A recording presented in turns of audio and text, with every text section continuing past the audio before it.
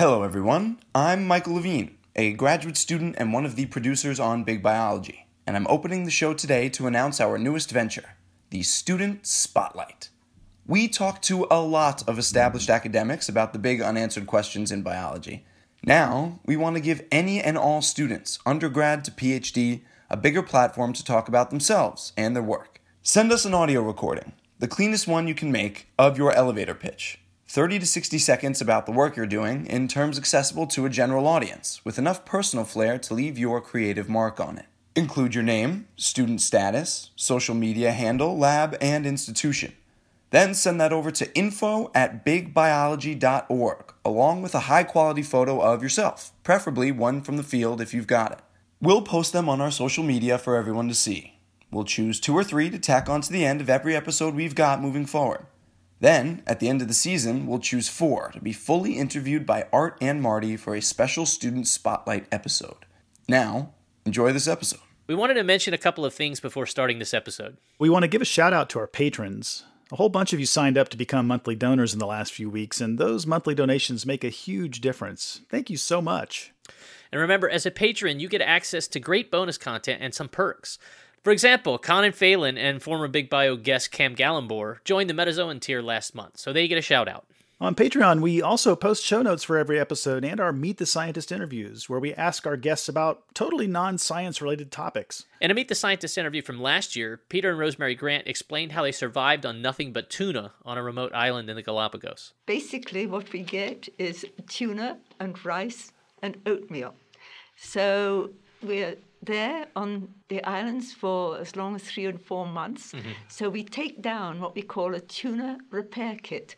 And a tuna repair kit consists of herbs and spices and Indian spices so that we can make the tuna and rice dish taste a little bit different every evening. And we eat porridge for breakfast. So are you sick of tuna at this point, or are you? We never eat tuna when we get away from the islands.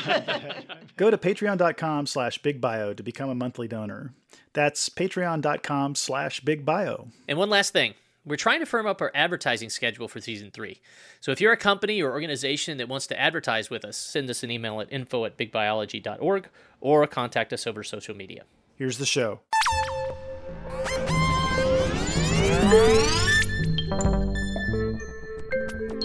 In 1943, the physicist Erwin Schrödinger gave a series of public lectures at Trinity College in Dublin on the question, what is life? He pointed out what seemed like a paradox. Living things operate like orderly machines, even though the second law of thermodynamics says that systems should move toward disorder. Their entropy should increase. Life's machines accomplish this trick by consuming energy from the environment, food for animals and sunlight for plants.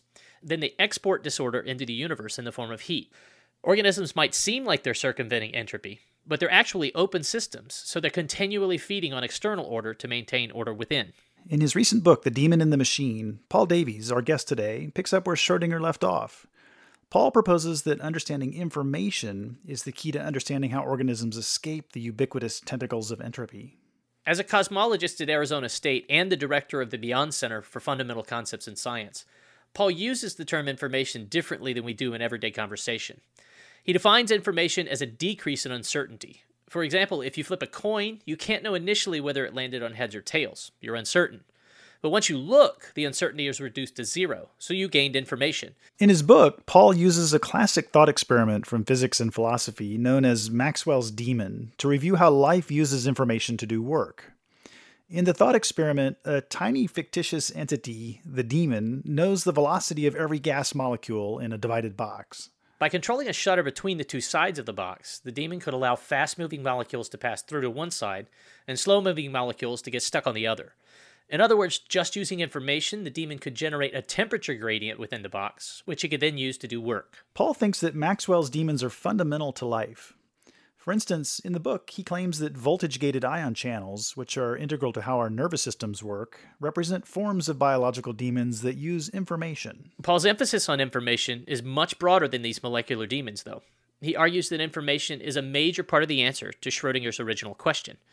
After all, the concentration of information in life is what distinguishes it from most everything else in the universe. Paul points out that for most non-living things, we can understand them here and pretty much anywhere from basic quantum mechanics. For instance, we can predict the properties of hydrogen here on Earth as well as at the edge of the universe. And we just can't do that for life. Consider how DNA relates to the organism in which it's housed, then compare that to how hydrogen behaves in a water molecule. For water, there are no surprises. Sure, it's amazing with a particular chemistry that interacts strangely with so many things. Critically, though, it behaves that way everywhere it exists, and it always will. Life, however, is much more complex. Because it's replete with information, life's behavior is context-dependent. DNA reliably produces RNA, which reliably produces proteins, but the particular phenotype that emerges when genes are expressed is not a natural progression from basic physical principles. The whole decoding system, too, can change, so that the relationship between information inherent in the structure of the DNA molecule depends on the interpreting machinery in which it resides. For life, information changes the rules of the game. Consider a wicked good chess-playing computer program. It can pick out one of the next best moves as long as the rules stay the same. These days, not even human grandmasters stand a chance against the best programs. However, if a human were to play this Cyber Kasparov and the rules change mid-game, say when the human loses her queen, she can now move her bishop in any direction, the otherwise unbeatable computer program loses its advantage. The space of possible outcomes in a regular chess game is already huge. After just 3 turns, the chessboard could take 121 million possible forms. And in total, there are many, many more chess games that could be played than there are atoms in the universe. If the rules change at just one stage, the variety of next possible plays is effectively infinite. We're only going to be able to understand biology when we get away from this idea that goes back to Newton, which is where our discussion started, of immutable laws, that there are fixed laws, that they will never change, that this is inappropriate in biology, where the context is all, and the rules of the game will depend on the context. And so what we would like to do is formulate mathematically a notion of laws that are functions of the state of the system, the overall state of the system. On this episode of Big Biology, we talk with Paul about the roles of information in life, how scientists might build a life meter, and what new physics might come out of biology. I'm Marty Martin. And I'm Art Woods. And you're listening to Big Biology.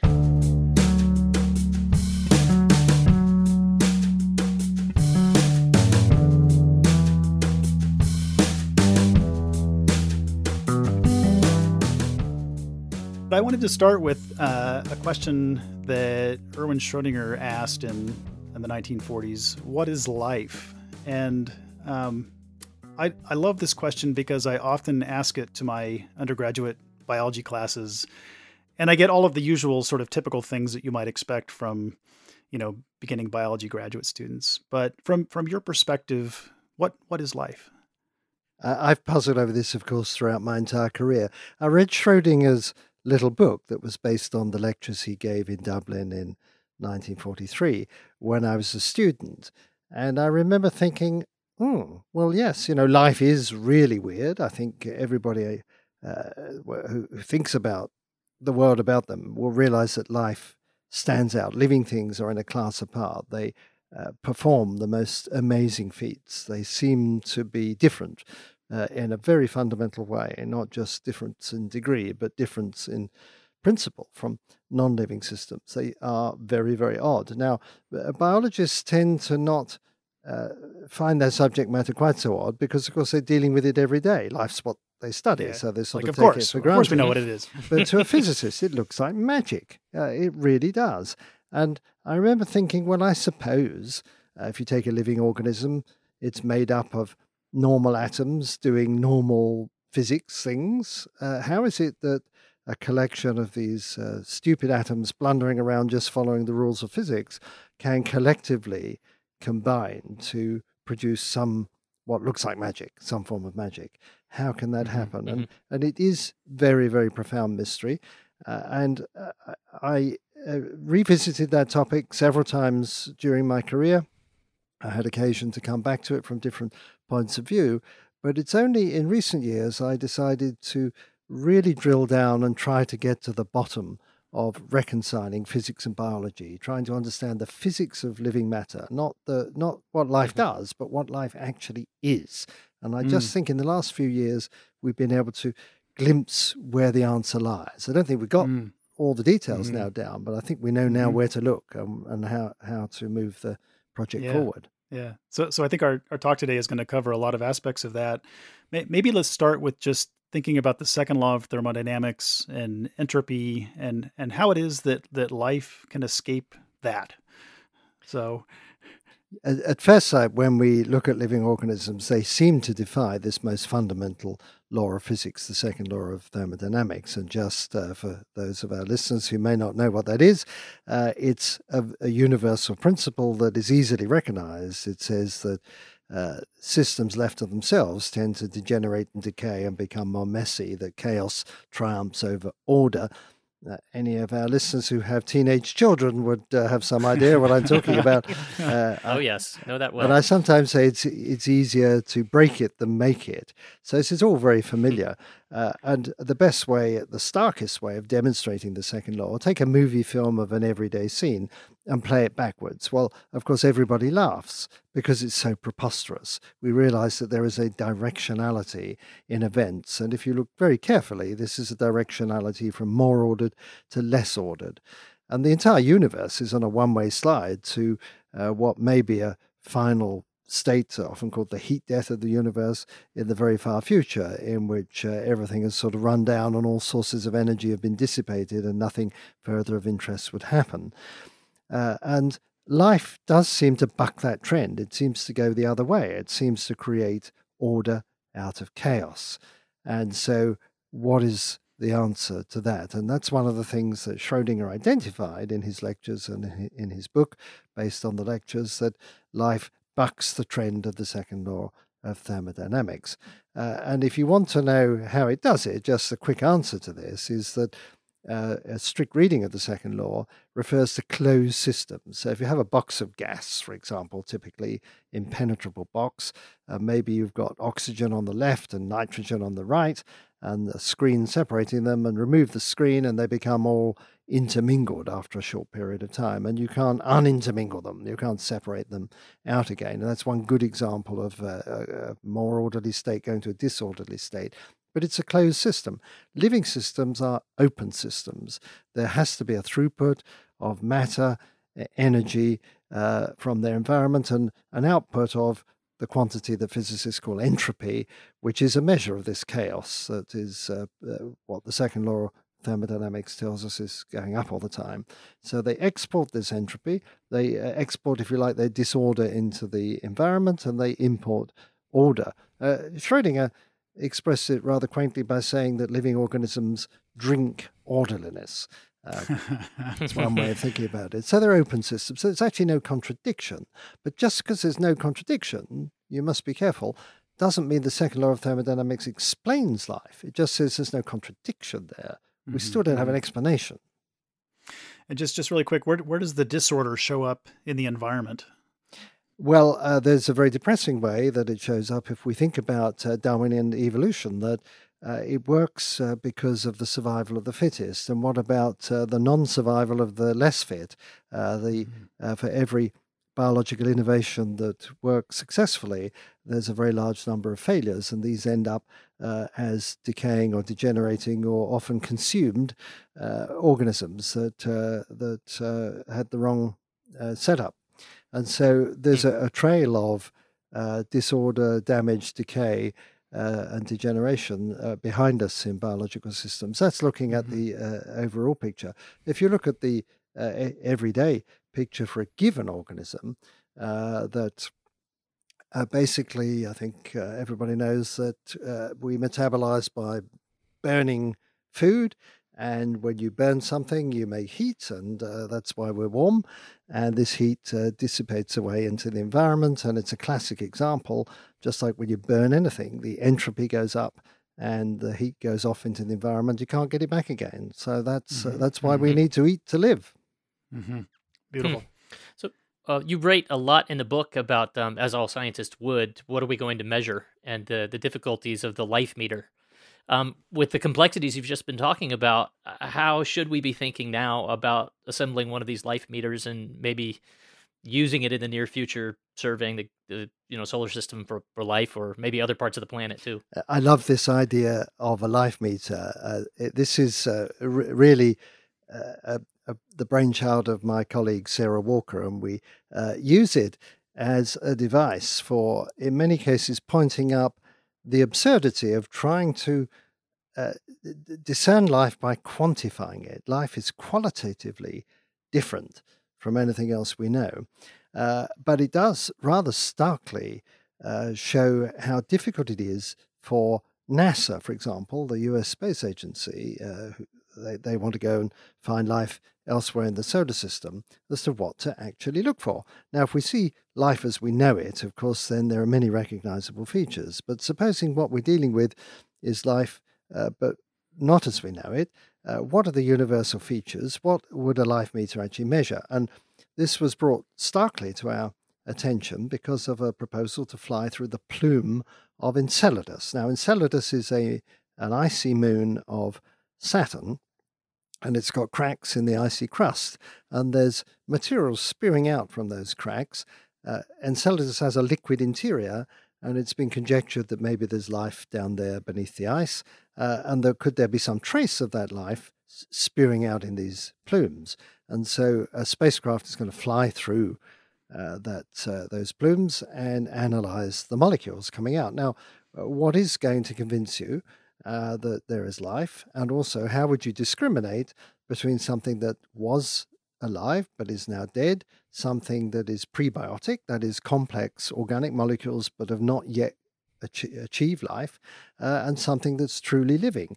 Can we imagine that after this mission, the NASA scientists will say, well, we had this suite of instruments and we can report that nice try, Enceladus, you've had 4.5 billion years to cook up life, but you've only got 73% of the way there. Well, I don't think any of us would expect an answer like that. But if we can't quantify what we might call almost life, then how are we ever going to explain the transition from non-life to life? How can we explain this long pathway from a mishmash of rather simple molecules up to what we might regard as a primitive, truly living thing? There'll be a long pathway of complexification, unless there's some way of assessing your progress along it. How will we ever understand what it means for life to arise from non-life? So I think it's a very good thought experiment, the life meter. I don't think we're ever going to have anything quite like the way I'm describing it, but as an attempt to focus our attention on what is life and how will we recognize it when we see it, we have to have some idea of the pathway to life, of not quite there, and we don't have that.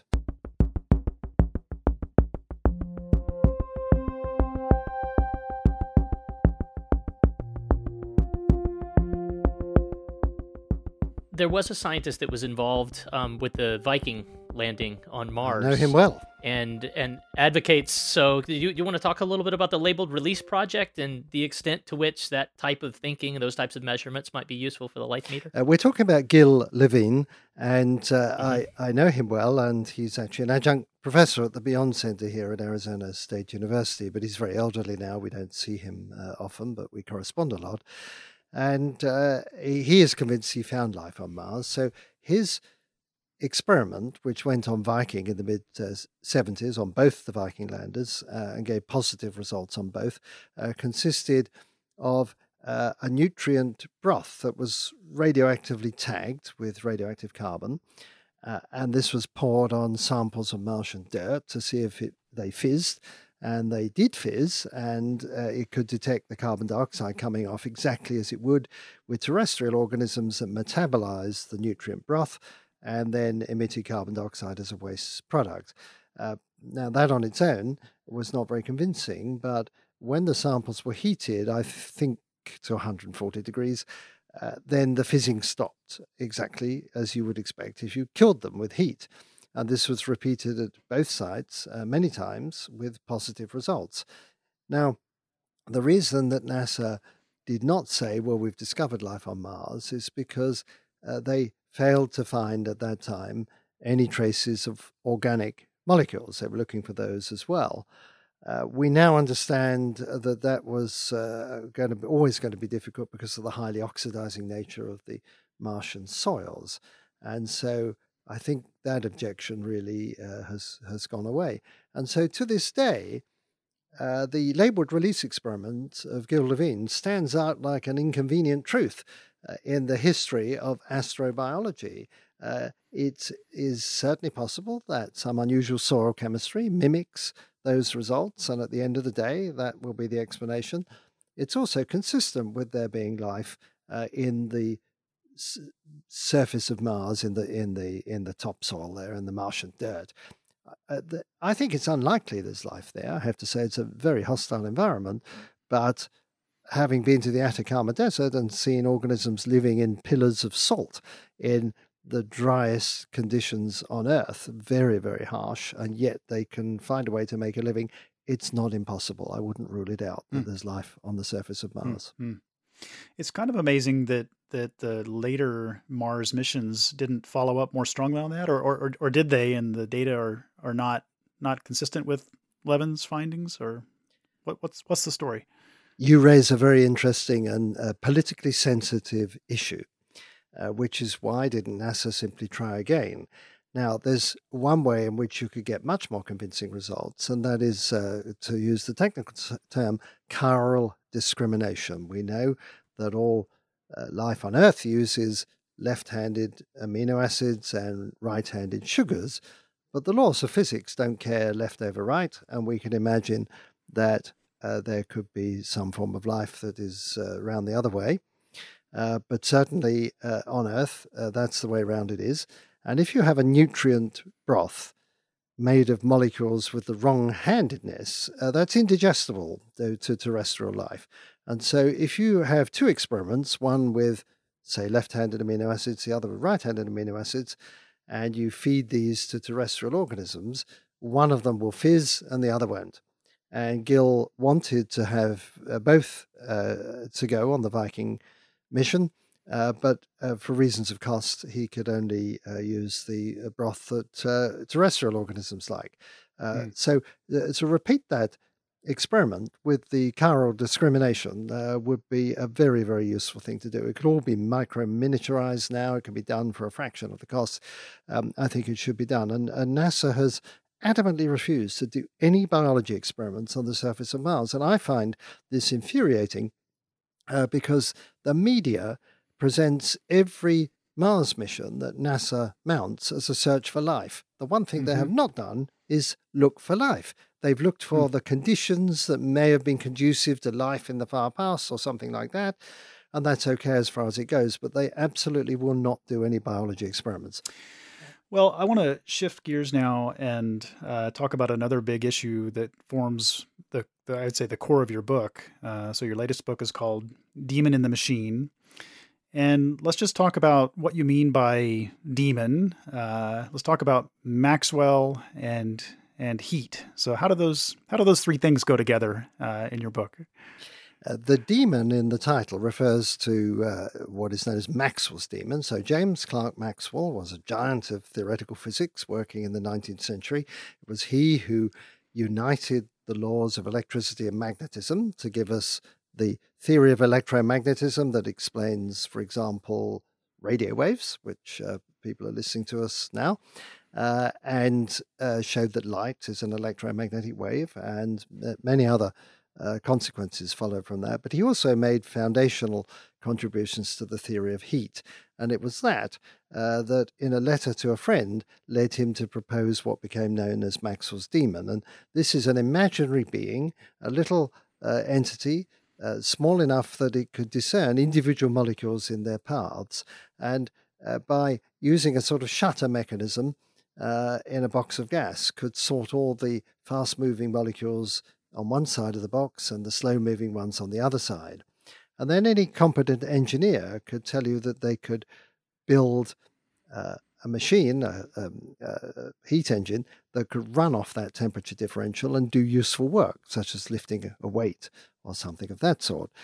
Now, the remarkable thing is, when you look at the details, that this demon itself can operate without consuming any energy, and it can transfer heat from the cold part of the box to the warm part of the box in defiance, again, of the famous second law of thermodynamics. So this seemed to be a thought experiment that showed that the second law would be insecure if you could have such an entity. Now, you might think, well, doesn't a refrigerator take heat from the cold interior and put it into the warm kitchen? Sure, but you have to pay the electricity bill for that. The Demon's not wired up to the national grid. It operates entirely without friction, entirely without energy source. Instead, it uses information as a fuel. The Demon gets information about the molecular speeds and directions and uses that to gain a thermodynamic advantage and do useful work. So it indicates, although Maxwell never expressed it this way, that information is a type of fuel and can be used to run an engine.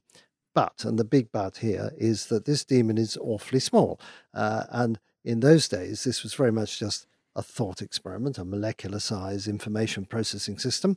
But today, with advances in nanotechnology, we can actually build Maxwell Demons. And now this is part of engineering and experimental physics. So the Demon idea is absolutely valid, and it's now part of practical nanotechnology. Mm-hmm. So if I can just paraphrase maybe for our listeners, so the Demon itself is watching molecules approach it, and it's making decisions based on its perception of whether it's a fast-moving hot molecule or a slow-moving cold molecule. And by sorting at that molecular level, it can basically create order from disorder by sorting those particles. Yes. So the price it has to pay, though, is it needs to collect information about those particles, right? And so that's what makes this whole thing, in fact, be consistent with the second law of thermodynamics. Is that right? Well, the problem about the second law of thermodynamics took decades and decades to resolve, because at the time that Maxwell proposed the Demon, it looked like this was a paradox. And there were many, many versions of Demons that came afterwards, all the way right up until most recently Richard Feynman had a version of Maxwell's Demon. And it's really taken a long while to get to the bottom of this, but the short answer is that this Demon will need to garner the information and store it in some sort of register, and then process it and use it to manipulate the shutter appropriately, or whatever mechanism it is. And then, of course, if you want to run your kitchen refrigerator off this, you've got to go on doing it again and again and again. It's not sufficient to just have some minuscule bit of work done. You want to repeat it in a cyclic manner. And to do that, the Demon has to have its register cleared. In other words, it's got to be brainwashed and reset to start again to perform the next part of the cycle. And that erasure of information turns out to increase the entropy of the system by precisely the amount that the Demon gained by its manipulation. So at the end of the day, the books balance. But the point is, it demonstrates that a judicious, down at the nanoscale, a judicious use of information processing can play the margins of the second law of thermodynamics. And this has now been demonstrated, as I said, in labs all around the world. People, there's sort of cottage industry now, people making these Maxwell Demons and demonstrating that, yes, information is a fuel. It can be used. You can measure the amount, and all the theory works out just fine. But as so often in science, nature got there first. It turns out that living organisms have been using, in effect, Maxwell Demons, legions of them. I wanted to hear about examples of that in life. Billions of years. And so they're not violating the second law of thermodynamics. It's not that demonic somehow explains why living organisms buck the trend of the second law of thermodynamics. It's just that they are playing the margins of the second law and are extraordinarily, in some cases really extraordinarily, thermodynamically efficient in a way that if we tried to on a macro scale, try to mimic what living organisms do, there would be no chance at all of getting anywhere near that level of efficiency. What are some biological examples of demons? The example that I most like is the one in the brain, because the neurons in the brain send signals to each other down these long, people say wires like axons. They're really tubes with a membrane. Whereas in a typical electrical grid, for example, electrons literally flow along the wires. The way in which in the brain, the way in which it works is that there are holes in the wall in the membrane surrounding these axons, and these are called gated ion channels because the holes can be opened or closed by, in effect, little Maxwell demons that sense an ionic pulse coming along, and they open or close these holes and let sodium ions and potassium ions flow in one direction or the other, and this maintains a voltage difference across the membrane of the axon, and that causes the signal to propagate from one neuron to another, and that's how we think. Now, this is very much like the original conception of Maxwell's demon, that it's opening and closing a shutter at an appropriate moment using information from the environment. And as a result of that, the brain is, I think, famously energy efficient. So the human brain has the power of a megawatt supercomputer, but it runs on the equivalent of a dim light bulb, and I like to say it's, in some cases, very dim. Some of us are dimmer Some than of us others. are just burned out. Yeah. And so it's still quite far from the thermodynamically perfect limit that you can discern from theory, but nevertheless, it is at an astonishing advantage. There are many other examples as well. For example, the way the DNA is read off, or the way DNA is replicated, the enzymes, the molecules that chug along and perform that are very, very close to thermodynamic perfection. In some cases, they can even run backwards, and so that's always an indication that you're not expending very much energy. And so I like to say that our bodies are replete with Maxwell demons chuntering away, carrying out the business of life. We don't notice them, but they're extraordinarily important for getting life to operate efficiently. But I also throw in the caveat that life is much more than playing the margins of the second law of thermodynamics for energy efficiency. The role of information in life, that shows you the little chink that shows that information can couple to matter and bring about real physical effects. Information is a physical thing, a physical quantity, but biological information is far more powerful than that in ways that we could talk about in a moment.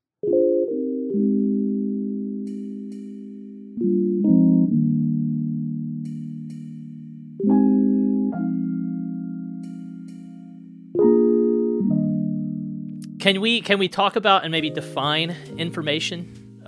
Because I think you wrote this in the book. Information is a concept at once familiar and pragmatic, but also abstract and mathematical. I think to go in the directions where Art and I have our questions in the future, we need to operationalize information a bit more. As so often in science, we have something that is part of daily discourse. Information is one of those things.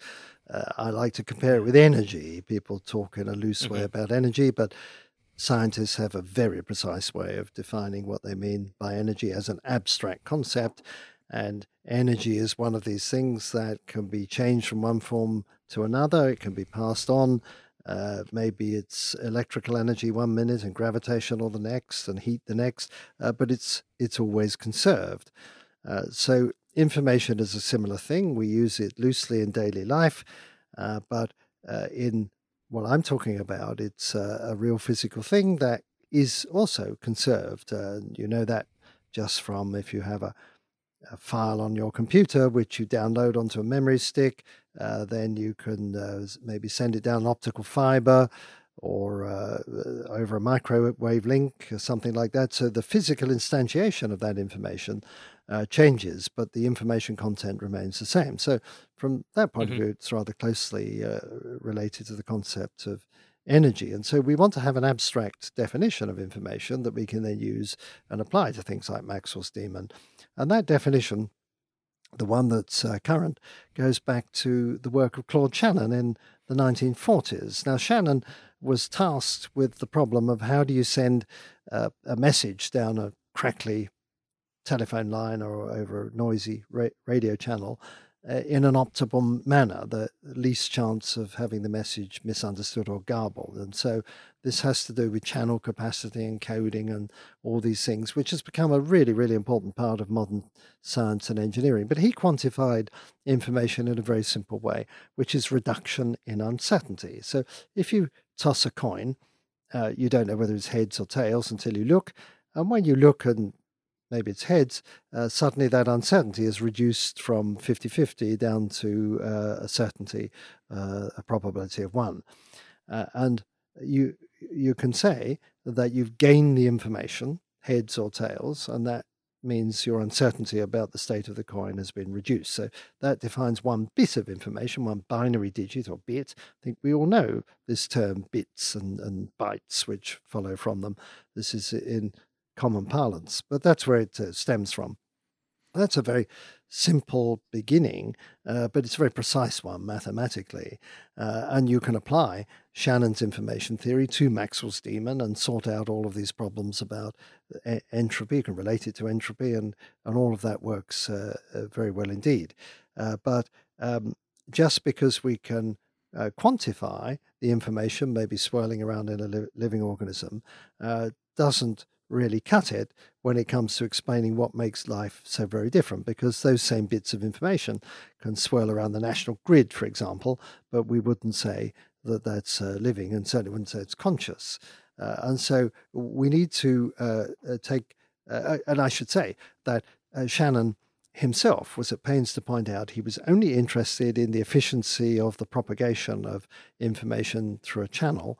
He had nothing to say about the meaning of the message, the significance of the message. And I think we all understand that when it comes to not just human discourse, but to biology generally, that the meaning is really important. And I'll just give you an obvious example. Everyone knows about genes. What are your genes? Well, they're instructions for a molecular system, a ribosome, say, and all the attendant molecules to build a protein. So it's an instruction for building a protein. It's like an instruction manual for the living organism. And so those instructions are useless unless there's a system that can understand and implement and act on those instructions. So there has to be, these instructions have meaning, but only a meaning to a system that actually has the key to understand them. And I use the word key advisedly because these genetic instructions are encoded, they're encrypted. There is a universal mathematical code that all known life on Earth uses the same one. It's one of a stupendous number of possible codes. And there's a table, you can look it up, and it'll show you how particular symbols in the 4-letter alphabet of DNA translate into particular symbols in the 20-letter alphabet of amino acids that make up proteins. So it has to be encrypted and decrypted. And so we're dealing very clearly with a type of information which is, for want of a better word, is meaningful, or these words are loaded, of course. I like to say they're contextual. That you put a gene in any random molecular milieu and it won't do anything. It has to be in the right environment, in the right context for it to actually be biologically functional. So functional information is contextual, but the key concept here is that it's that when I talk about context, that's a global system. It's a system as a whole has to couple to the information which is contained in this case in DNA.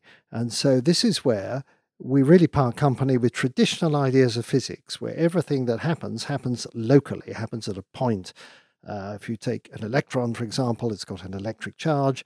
It either has a charge or it hasn't a charge. It's on the electron. It's at that point.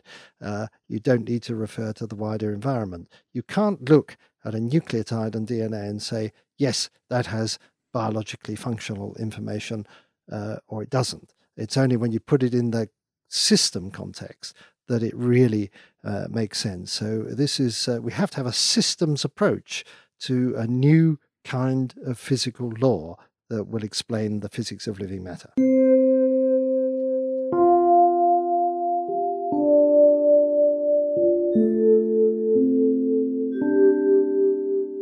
So you just talked about information being encoded in DNA and the information flow to make proteins, but there's a lot of other information in organisms. And you have this lovely section in the book on epigenetics, so things besides the genetic sequence that themselves contain information and that are meaningful for organisms. So where is that information and how is it manifest?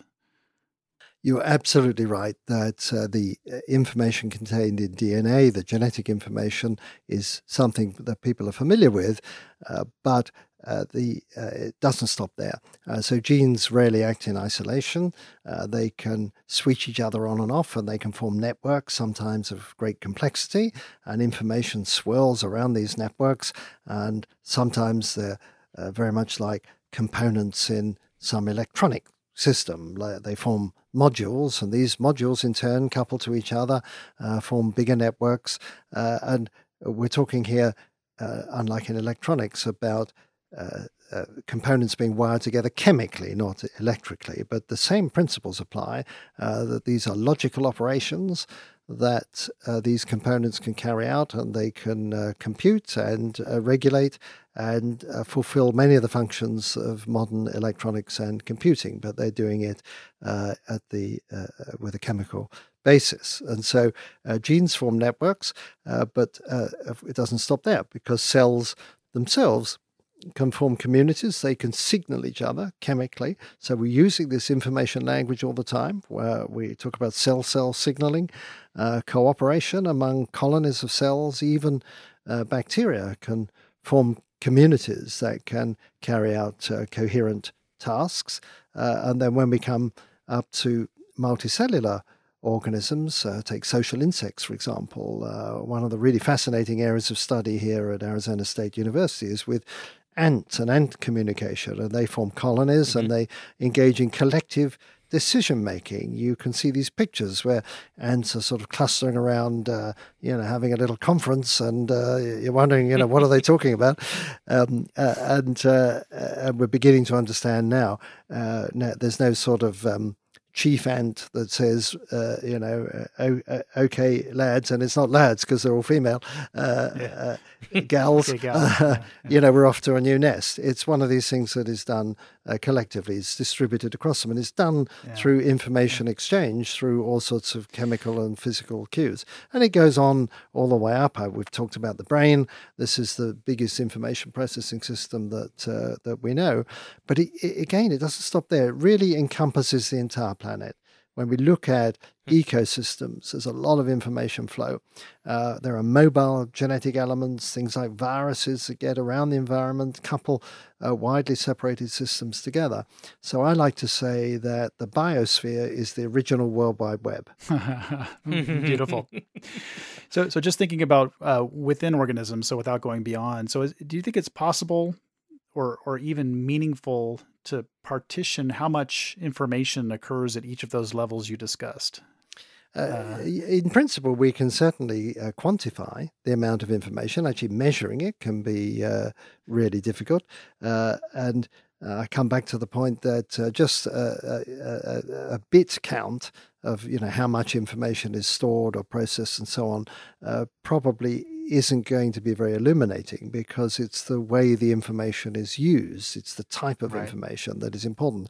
But we have research projects here at ASU looking at, for example, gene regulatory networks. I've talked about these and the information going around in those. And one of the things that comes across, which was very striking to me, is that the information in the network somehow takes on quite literally a life of its own.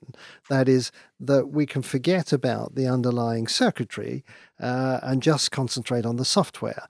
And this is very similar to what you do with a computer. That if you've got a bug in your computer, something like Photoshop has got a glitch in it, you can fix this by downloading a new version, or maybe a patch from the manufacturer will fix it.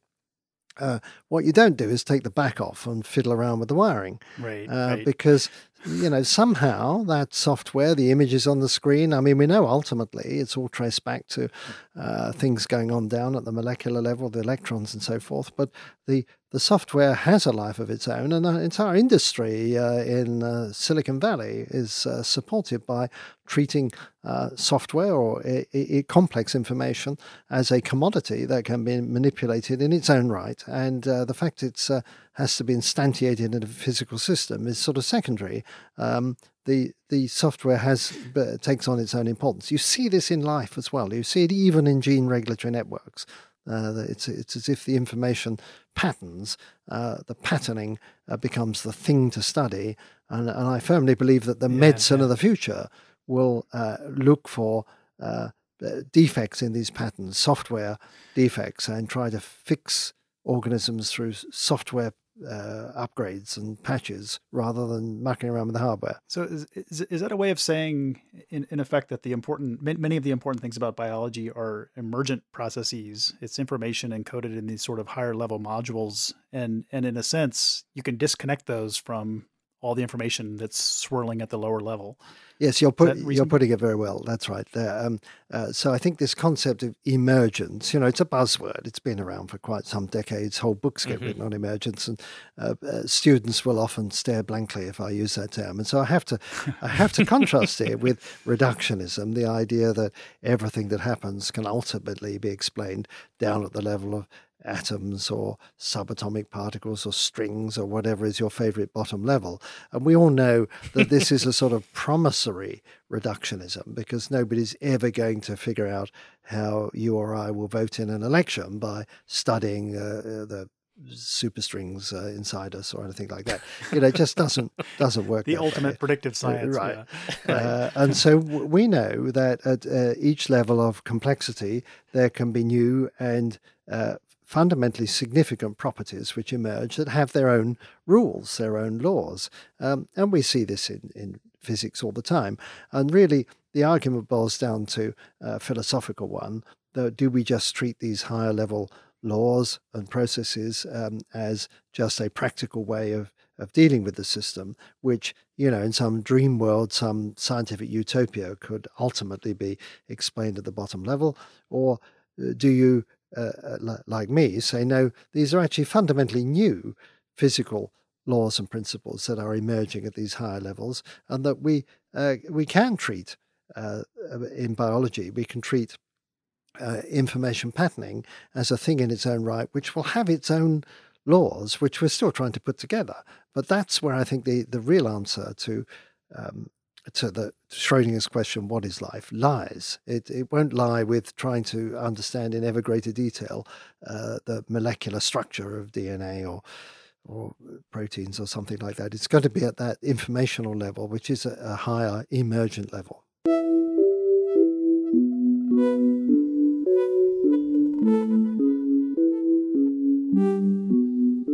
I think it might be useful now to talk about the specifics about information and maybe von Neumann's universal constructors and how the thinking about biology or at least the role of genes in biology's read-write types of phenomena is a little bit different than a lot of biologists work on. Extended evolutionary synthesis has been advocated by a lot of biologists recently.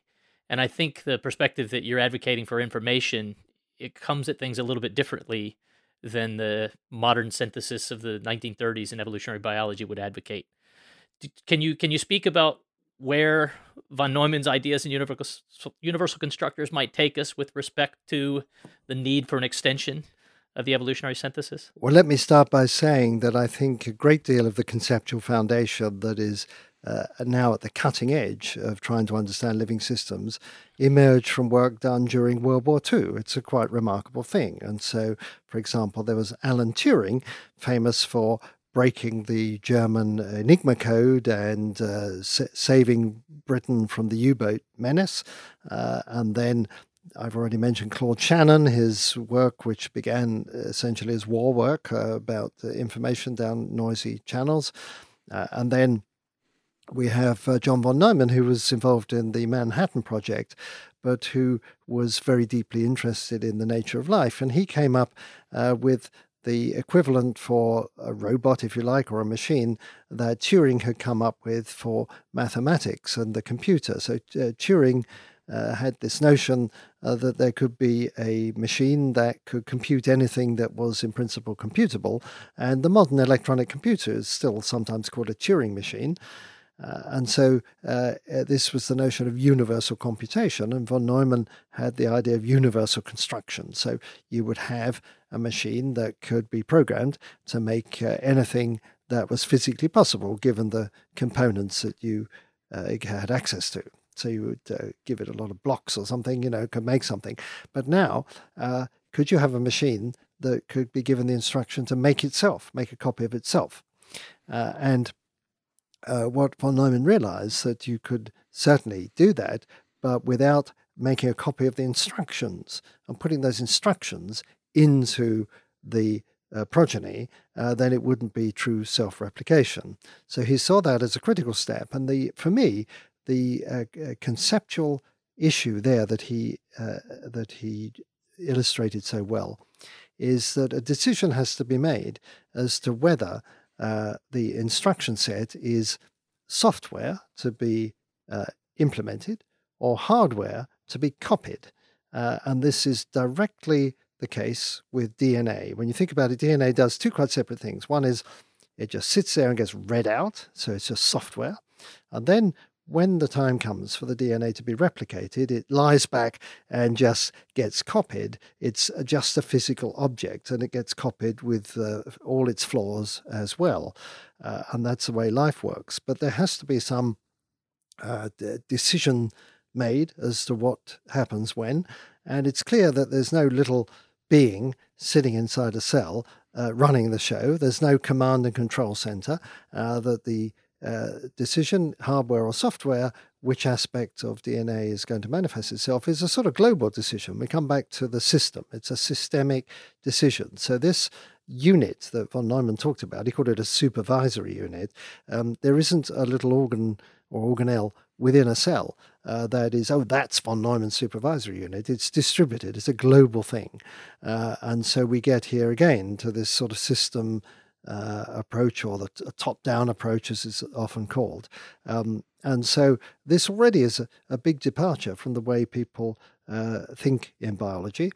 And von Neumann's ideas of self-replicating machines, I should just say parenthetically that the closest that I can think of coming to it today, in case listeners are a bit mystified, is a 3D printer that is run with an old-fashioned punch tape with holes in it, that is a physical object that would run through the 3D printer and make another 3D printer, and then it would make a copy of that physical object with the holes in and put that tape into the new machine. And so that's getting actually really rather close to what von Neumann had in mind. Yeah. And so this way of thinking about living organisms certainly demands that we go beyond the original grand synthesis in biology, where genetics and Darwinism were united, which has been very powerful.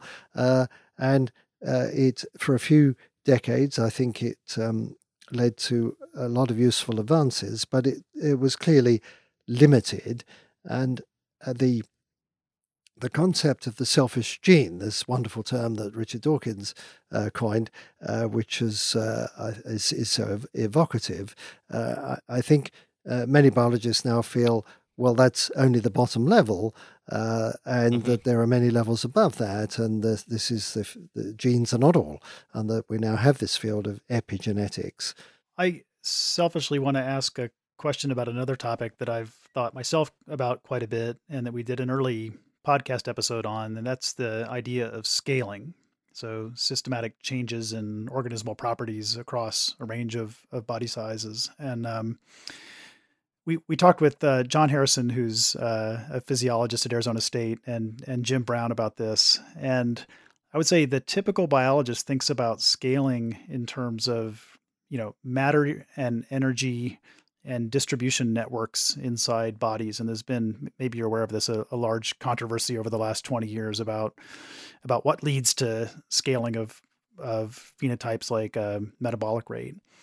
So thinking about scaling in terms of your ideas about information, do you think, is there some novel idea about scaling that invokes the way information is collected and processed by organisms of different size. What you've just suggested is extremely interesting, and I wish I had the answer, and I wish I could tell you that we were working away on this. No, what you saying seems entirely reasonable, that there would be a sort of informational scaling law. I've vaguely thought about how we might go about finding such a thing, but it seems entirely likely. My general philosophy about thinking of living things is that we mostly notice the physical stuff, the flesh and blood, if you like. We don't see the software, the information patterns swirling around inside us, and yet evolution acts to sculpt those information patterns just as it acts on the physical form. And then if we're talking about scaling from some mouse to an elephant or something like that, that there must be a way of characterizing that in terms of the total information content. The only time I've really thought seriously about this is something called Peto's paradox, which is that why don't elephants get more cancer than mice? Because they're so much bigger, there's more cells that go wrong, and generally speaking, they don't. And we do have an active research project here at ASU looking at, in the case of the elephant, that has been explained. They have multiple copies of the P53 tumor suppressor gene. Translating that in terms of an informational story, that you clearly could do that. I haven't thought to do it, so thank you for that suggestion.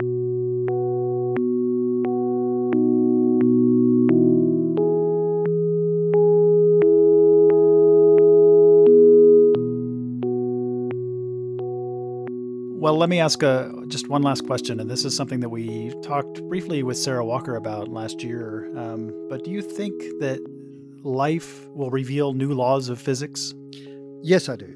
Now, Schrödinger hinted at this in his book. He said basically that life is so baffling, we must be prepared to find a new kind of physical law prevailing in it. Now, notice he said a new kind of law, not just a new physical law, not just another law of physics like all the other ones, some differential equation, but something qualitatively different. Absolutely. And I think that's inevitable. And we've been talking a lot about systems approach, about the global and coupled to the local, about information distributed and epigenetics, and there being no local supervisory unit in cells. And all of these things convince me that if we're going to have a new law in biology, something to explain living matter, it has to be a new kind of law that embraces this systems approach. And Sarah and I have been dabbling around here. We've had a few ideas.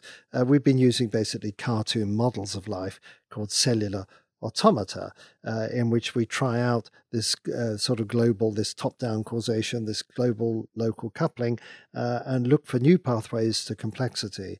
And so I think we're only going to be able to understand biology when we get away from this idea that goes back to Newton, which is where our discussion started, of immutable laws, that there are fixed laws, that they will never change, that this is inappropriate in biology, where the context is all, and the rules of the game, I'll use rules rather than laws, it's less grand, the rules that biological systems might obey, or subsystems within them, will depend on the context. And so what we would like to do is formulate mathematically a notion of laws that are functions of the state of the system, the overall state of the system.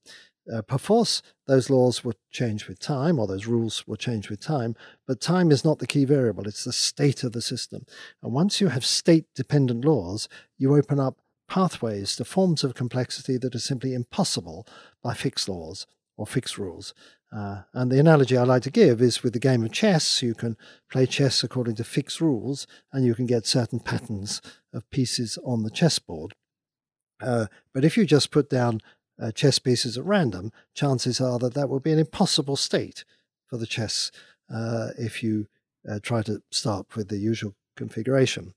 But if now you allow the rules of chess to change according to the state of play, if white is winning, you change the rules for black, for example, move pawns backwards instead of forwards. That's a silly example, but see what I mean, that we would then achieve impossible states on the board, states that you could not reach by following those fixed rules. And that's the sort of idea we have, that life does seem to do magic. It does seem to achieve the impossible, things that could not be achieved by non-living systems, and that the best way of getting at that is having this notion of state-dependent rules.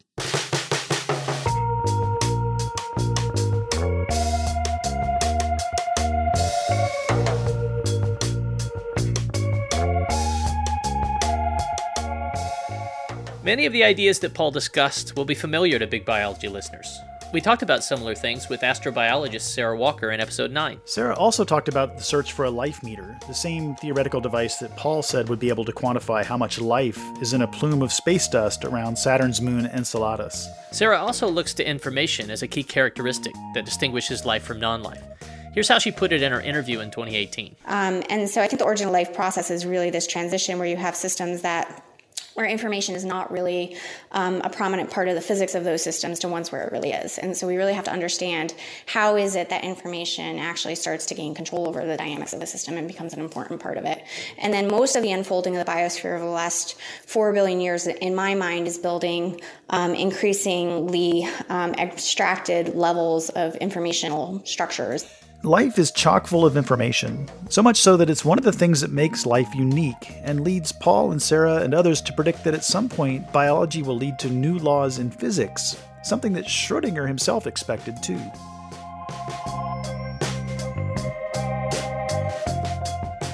On the next episode, we're talking with Scott Turner about the idea of intentionality in biology and his new book, Purpose and Desire. Scott proposes that understanding the role of homeostasis can get us out of the vitalism mess that has worried people for so long. When you think about how adaptation actually works, you have to start dealing with certain uncomfortable concepts in the framework of standard evolutionary theory, which presents itself as a fully scientific picture of how evolution works. And bringing in concepts like intentionality and purposefulness and things like this, which I think you must do if you're going to have a sound concept of the phenomenon of adaptation, that starts to, as I say, make people uncomfortable. And, that to me is an area that therefore we need to kind of explore to get to I think a fully coherent theory of what we're talking about. We know you love the show, so become a financial supporter on our Patreon page, patreon.com/bigbio, or you can make one-time donations on our website. Thanks to Matt Blois for producing the episode. Mike Levine runs our social media channels and creates content for the Patreon page. Dana Baxter helps with background research, and Steve Lane manages the website. Thanks to the College of Public Health at the University of South Florida and the College of Humanities and Sciences at the University of Montana for support. Music on the episode is from Poddington Bear.